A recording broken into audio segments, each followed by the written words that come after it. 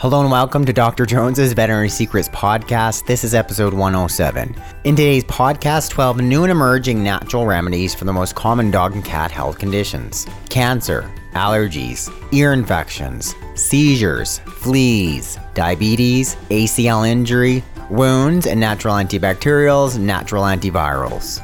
Dr. Jones's Veterinary Secrets is on all your favorite podcast apps, including Spotify, iTunes, and Stitcher. I'd love it if you'd subscribe to my podcast and leave a review. Questions or suggestions, feel free to post a comment about this podcast episode on the blog at www.theinternetpetvet.com. I encourage you to get a copy of my new free book, Natural Health for Dogs and Cats, in which I share the most important foods to keep your pet healthy and naturally treat disease. You can get your copy by going here, www.veterinarysecrets.com. Now let's get right into today's podcast.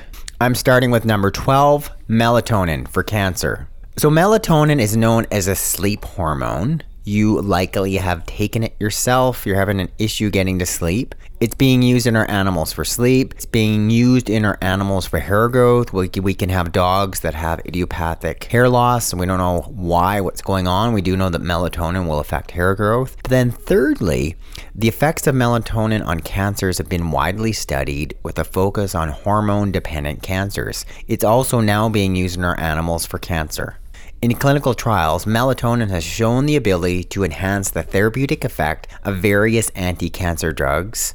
And not only that, it's also going to help improve the sleep and life quality of our dogs and cats that have cancer. The conclusion of the study said that overall, the impressive efficacy and safety of melatonin support it as a promising agent for both the prevention and treatment of cancers. When we're looking at doses for our dogs, a 10-pound dog would take 1 milligram twice a day, a 20 to 50-pound dog would take 3 milligrams twice a day, and a dog over 50 pounds would take 6 milligrams twice daily. It's also safe to be giving to our cats. Number 11, a new treatment for seizures in our dogs. Well, up to 30% of animals do not respond well to conventional medication. They don't respond well to phenobarbital. They don't respond well to potassium bromide. Their seizures are just not being controlled. So there's a big principle here that you should take in, and it really may be beneficial to help your dog if you've got a dog that has epilepsy. Consider adding in MCT oil. It's a type of oil that is isolated from coconut oil. When we're looking at doses of it, we're starting at about 1/4 teaspoon twice daily, and eventually you want to increase that to 1 teaspoon twice a day. It's based on the principle of using fat, which is then converted in the liver to ketones, as a source of energy for the brain that then decreases seizure activity. They're seeing great results when this is being applied to children that have epilepsy. There's now a specific veterinary food, and what they've added in is 5% MCT oil, and by doing that, they're seeing a dramatic reduction in seizure activity. So if you've got a dog that has epilepsy, consider adding in MCT oil. Number 10, treatment for CKD, that's chronic kidney disease. So chronic kidney disease is very common in our cats. We're saying up to 30% of cats past the age of 13 have some degree of chronic kidney disease or CKD. In fact, some estimates are putting it as high as 50%. It is now thought that the primary nutrient that is initially damaging the kidneys is phosphorus. Phosphorus comes out of protein. One of the ways to decrease the amount of phosphorus in your cat's diet that's damaging their kidneys is by adding in a supplement that's going to bind the phosphorus. One veterinary one in particular is called Ep107. It's a shellfish-based supplement, and it's called chitosan. Many animals readily eat it. This epichitin works in a couple of different ways. Initially, the calcium carbonate, it's from ground shellfish, decreasing the amount of phosphorus in the diet. Then secondarily, it'll also decrease the amount of urea and creatinine because of the ingredient chitosan. And that's also the big principle as kidney failure advances in our cats. Less urea, less creatinine, those are the end products of protein metabolism. Your cat feels much better. If you've got a cat with CKD, consider Ep107. A couple other things I wanted to mention about cats with chronic kidney disease is the anti-nausea meds. So as kidney failure progresses, a lot of these guys feel really sick. Increase in urea, increased creatinine, these 2 kidney toxins. They can make your pet vomit, drool, and generally feel inappetent. 2 options. One, famotidine, sold under the brand name Pepcid. The dose is 0.5 milligram per pound every 12 to 24 hours. The next option is slippery elm. It's a natural herbal solution. It's made from the slippery elm tree, and they just ground out the bark. Works really well in our cats that have CKD. We're looking at cat doses of about 400 milligrams per day, sprinkled into your cat's food. You're going to add a little bit of water and mix it into the canned food. It's very safe, no side effects, well tolerated by most cats, and often works really, really well. Number 9, some new dog allergy remedies. A couple options to consider. Number 1, there's these new topical remedies that help the skin barrier. Conventionally wise, you can get a product called Allergerm Spot On from your veterinarian. It contains ceramides and other fatty acid containing liquids that help rebuild the skin barrier. But there is a natural home remedy to consider, which is also considered a natural ceramide. It's the fat that comes from sunflower oil. It has the highest amount of natural ceramides of all the oils out there, and it's something that you could apply topically or to your dog, as well as giving to him orally. You'd want to do an oral dose at about a half a teaspoon per 10 pounds of body weight daily, and then you could put that equivalent amount on the top of their back, similar how you would apply Advantage. Do that for a 2 to 4 week period, assess whether it's helping or not. Next, consider beta-sitosterol. It's a nutrient or a steroid, a type of fat that's found in soy, and it can help decrease the level of arthritis or itchiness in your dog. In people, the supplement is most commonly used for things such as lowering cholesterol and improving symptoms of BPH or benign prostatic hyperplasia. Studies have shown that beta-sitosterol, it attenuates atopic dermatitis in animals. In other words, it decreases the level of itchiness. The dog beta-sitosterol dose is 1 to 2 milligrams per pound twice daily. Number 8, dog ear infections. First, I want to give you a new ear cleanser. A really good option you've probably not heard of is witch hazel with aloe. Witch hazel is often used for people on their skin. It's an astringent, so it's going to bind and dry up the fatty tissue, and that's what we want to do when you've got an ear infection. You're going to bind up all that fatty tissue within the ear. Secondarily, witch hazel with aloe makes it a really good anti-inflammatory. It's a super good option initially to clean the ear. It's this easily flowing liquid. You might put 1 to 2 teaspoons into your dog's ear, rub the base of the ear really well, wipe the excess out. Once the ear is clean, then you can treat the infection. A good way to treat the infection is to use a combination of 1 part coconut oil, 1 part apple cider vinegar. Warm it up so it's all in a liquid base. Then you can apply 5 to 10 drops in both ears twice daily for 7 to 10 days. This way, using coconut oil and apple cider vinegar will treat most of the yeast infections, as well as most of the bacterial infections, as well as also naturally decreasing inflammation in the ear. Number 7, a new diabetes treatment. So diabetes itself is an increase in blood sugar. In our cats, typically it's called type 2 diabetes. They no longer respond to insulin. In our dogs, it's typically type 1 diabetes. They're not making enough insulin. Regardless, there's a supplement called rutin, and it may offer specific anti-diabetic benefits. It's been studied by researchers, and they found that rutin significantly decreased fasting sugar, showing that it helps protect against hyperglycemia. The initial study was done on animals. There is every reason to believe it may be beneficial for your dogs and for your cats. The standard rutin dose is 100 milligrams per 10 pounds of body weight daily.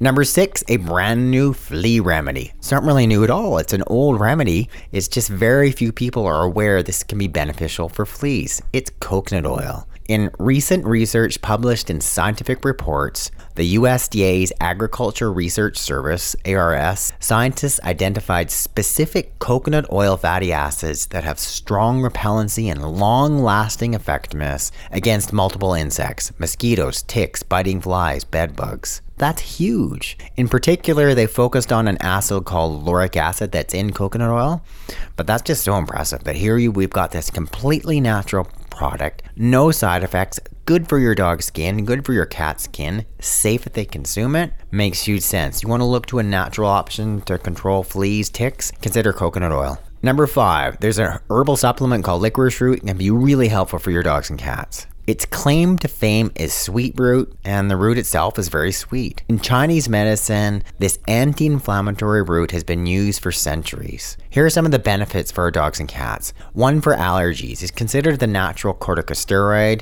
A standard dose is a half a ml of the tincture per 20 pounds of body weight twice daily for a maximum of 14 days. Number 2, for cough or sore throat. One of licorice root's most well-known uses is to ease congestion from coughs and colds. It acts as an expectorant, helping to loosen and expel phlegm, and it has a soothing effect on irritated mucous membranes. Number 3, relieving stomach ulcers. Licorice root has antibacterial properties, and it's been found to help relieve stomach ulcers, many of which are caused by H. pylori. Number 4, for acid reflux and digestive support. This is something you're going to be using long term, so you need to be using a type of licorice called DGL or D-glyceride licorice. So it's very specific as an antacid, and many people are using it as a natural antacid. The DGL licorice dose is 10 milligrams per 10 pounds of body weight twice daily. The number 5, it's got impressive anti-inflammatory and immune system support. Licorice root has over 400 ingredients. Many of these has been shown to be very beneficial in helping controlling the immune response, preventing autoimmunity. I.e., you've got a dog, a cat that's got an autoimmune disease. This is one of the few natural products that could be beneficial for your dog and cat. Number 4, how to help heal your dog's ACL injury without surgery. I want to add some key points here you probably haven't heard of. Number 1, some studies are now suggesting that 85% of dogs 30 pounds and less can fully heal ACL tears without surgery. In people, many studies are suggesting that rehabilitation is more important than surgery for long-term positive outcomes. So if you can't do surgery for your dog, what should you think of? Number 1, strict controlled activity for 12 to 16 weeks. You need to allow for good scar formation on the inside of the knee to restabilize that torn ligament and keep the joint stable. But this means leash walks, no ball chasing, no jumping up. And that's for 3 to 4 months. Next, do massage and prom or passive range of motion. Here you're massaging the area of your dog's leg to keep the muscles moving. Secondarily, you're supporting the knee, flexing and extending that leg, the lower part of the leg, because then you're going to create joint fluid. You're going to cause those muscles to contract. And by doing so, we're going to maintain muscle mass. We're going to give less pain to your dog's knee, far increase the chance of having a normal recovery. I strongly encourage you to consider hydrotherapy. It's such a good supportive way to get your dog going through the range of motions of flexing and extending that knee, but it's done supportively. A small dog, you can do it in the bathtub. A mid-sized to larger dog, hopefully it's spring, summer, fall, it's not too cold, you can get your dog out into the lake. Regardless, you're getting your dog swimming. This alone is really key to long-term positive results from an ACL injury. Lastly, I want you to consider some type of dog brace. The one we've got experience with is using the Ortho Dog Cranial Cruciate Care Knee Brace. It's a non-rigid brace. It's easy enough for you to apply. Not only will it support the injured knee, it'll also support the other knee. And often we're seeing 60% of dogs, if they injure one knee, they're going to tear the ACL on the other knee. So this knee brace is a great support, decreasing the chance of the other knee being injured as well. Number 3, here's a home remedy you probably haven't heard of and why I think you should be using in DMSO. What is DMSO? DMSO, or dimethyl sulfoxide, is derived from pine trees, and it first was isolated as a byproduct of paper manufacturing, first isolated in the mid-1800s by a Russian chemist. It's also found naturally occurring in garlic as one of the root's 70 plus sulfur compounds. What's it used for? Well, a number of different things. And it's been proved to be really valuable in veterinary medicine. If you've yet to use it, you should consider it. The results of thousands of studies attest to its health-promoting properties. It's a significant therapeutic anti-inflammatory, and it holds promise in a wide range of conditions. One for arthritis. It has the ability to penetrate tissues. DMSO shows value in reducing pain and inflammation in osteoarthritis, rheumatoid arthritis. Muscle tissue, strains, sprains. DMSO provides a rapid elimination of pain and increased mobility when used topically. Number 3, this is more a specific veterinary treatment, but for some of the animals, say we were treating a dog for chemotherapies, there's a drug called adriamycin used to treat lymphoma. If any of that was to get outside of the vein, cause horrible tissue damage, this is the only treatment we could use for that. DMSO has specific antiviral properties and has been shown to help for herpes virus. Huge. Then lastly, interstitial cystitis. It's such a huge issue with our cats, feline lower urinary tract disease. You can actually apply DMSO topically on the outside of the abdomen, over top of the bladder. Do that twice a day. And this actually is a specific FDA-approved pain-relieving treatment for people with this chronic inflammatory condition. We should be using this in our cats. Number 2, quercetin. I've talked about it. You probably forgot all about it. It's this wonderful pigment found in many plants, fruits, vegetables. It's in high concentration in red onion and apple peel. Some of the things quercetin can do: it's an important antioxidant. It can help with cancer. Great one for allergies. We've got an itchy dog. You want to consider using quercetin. It's a natural anti-inflammatory. It has documented antiviral activity. It's an antibacterial. It can help decrease the risk of heart disease and stroke.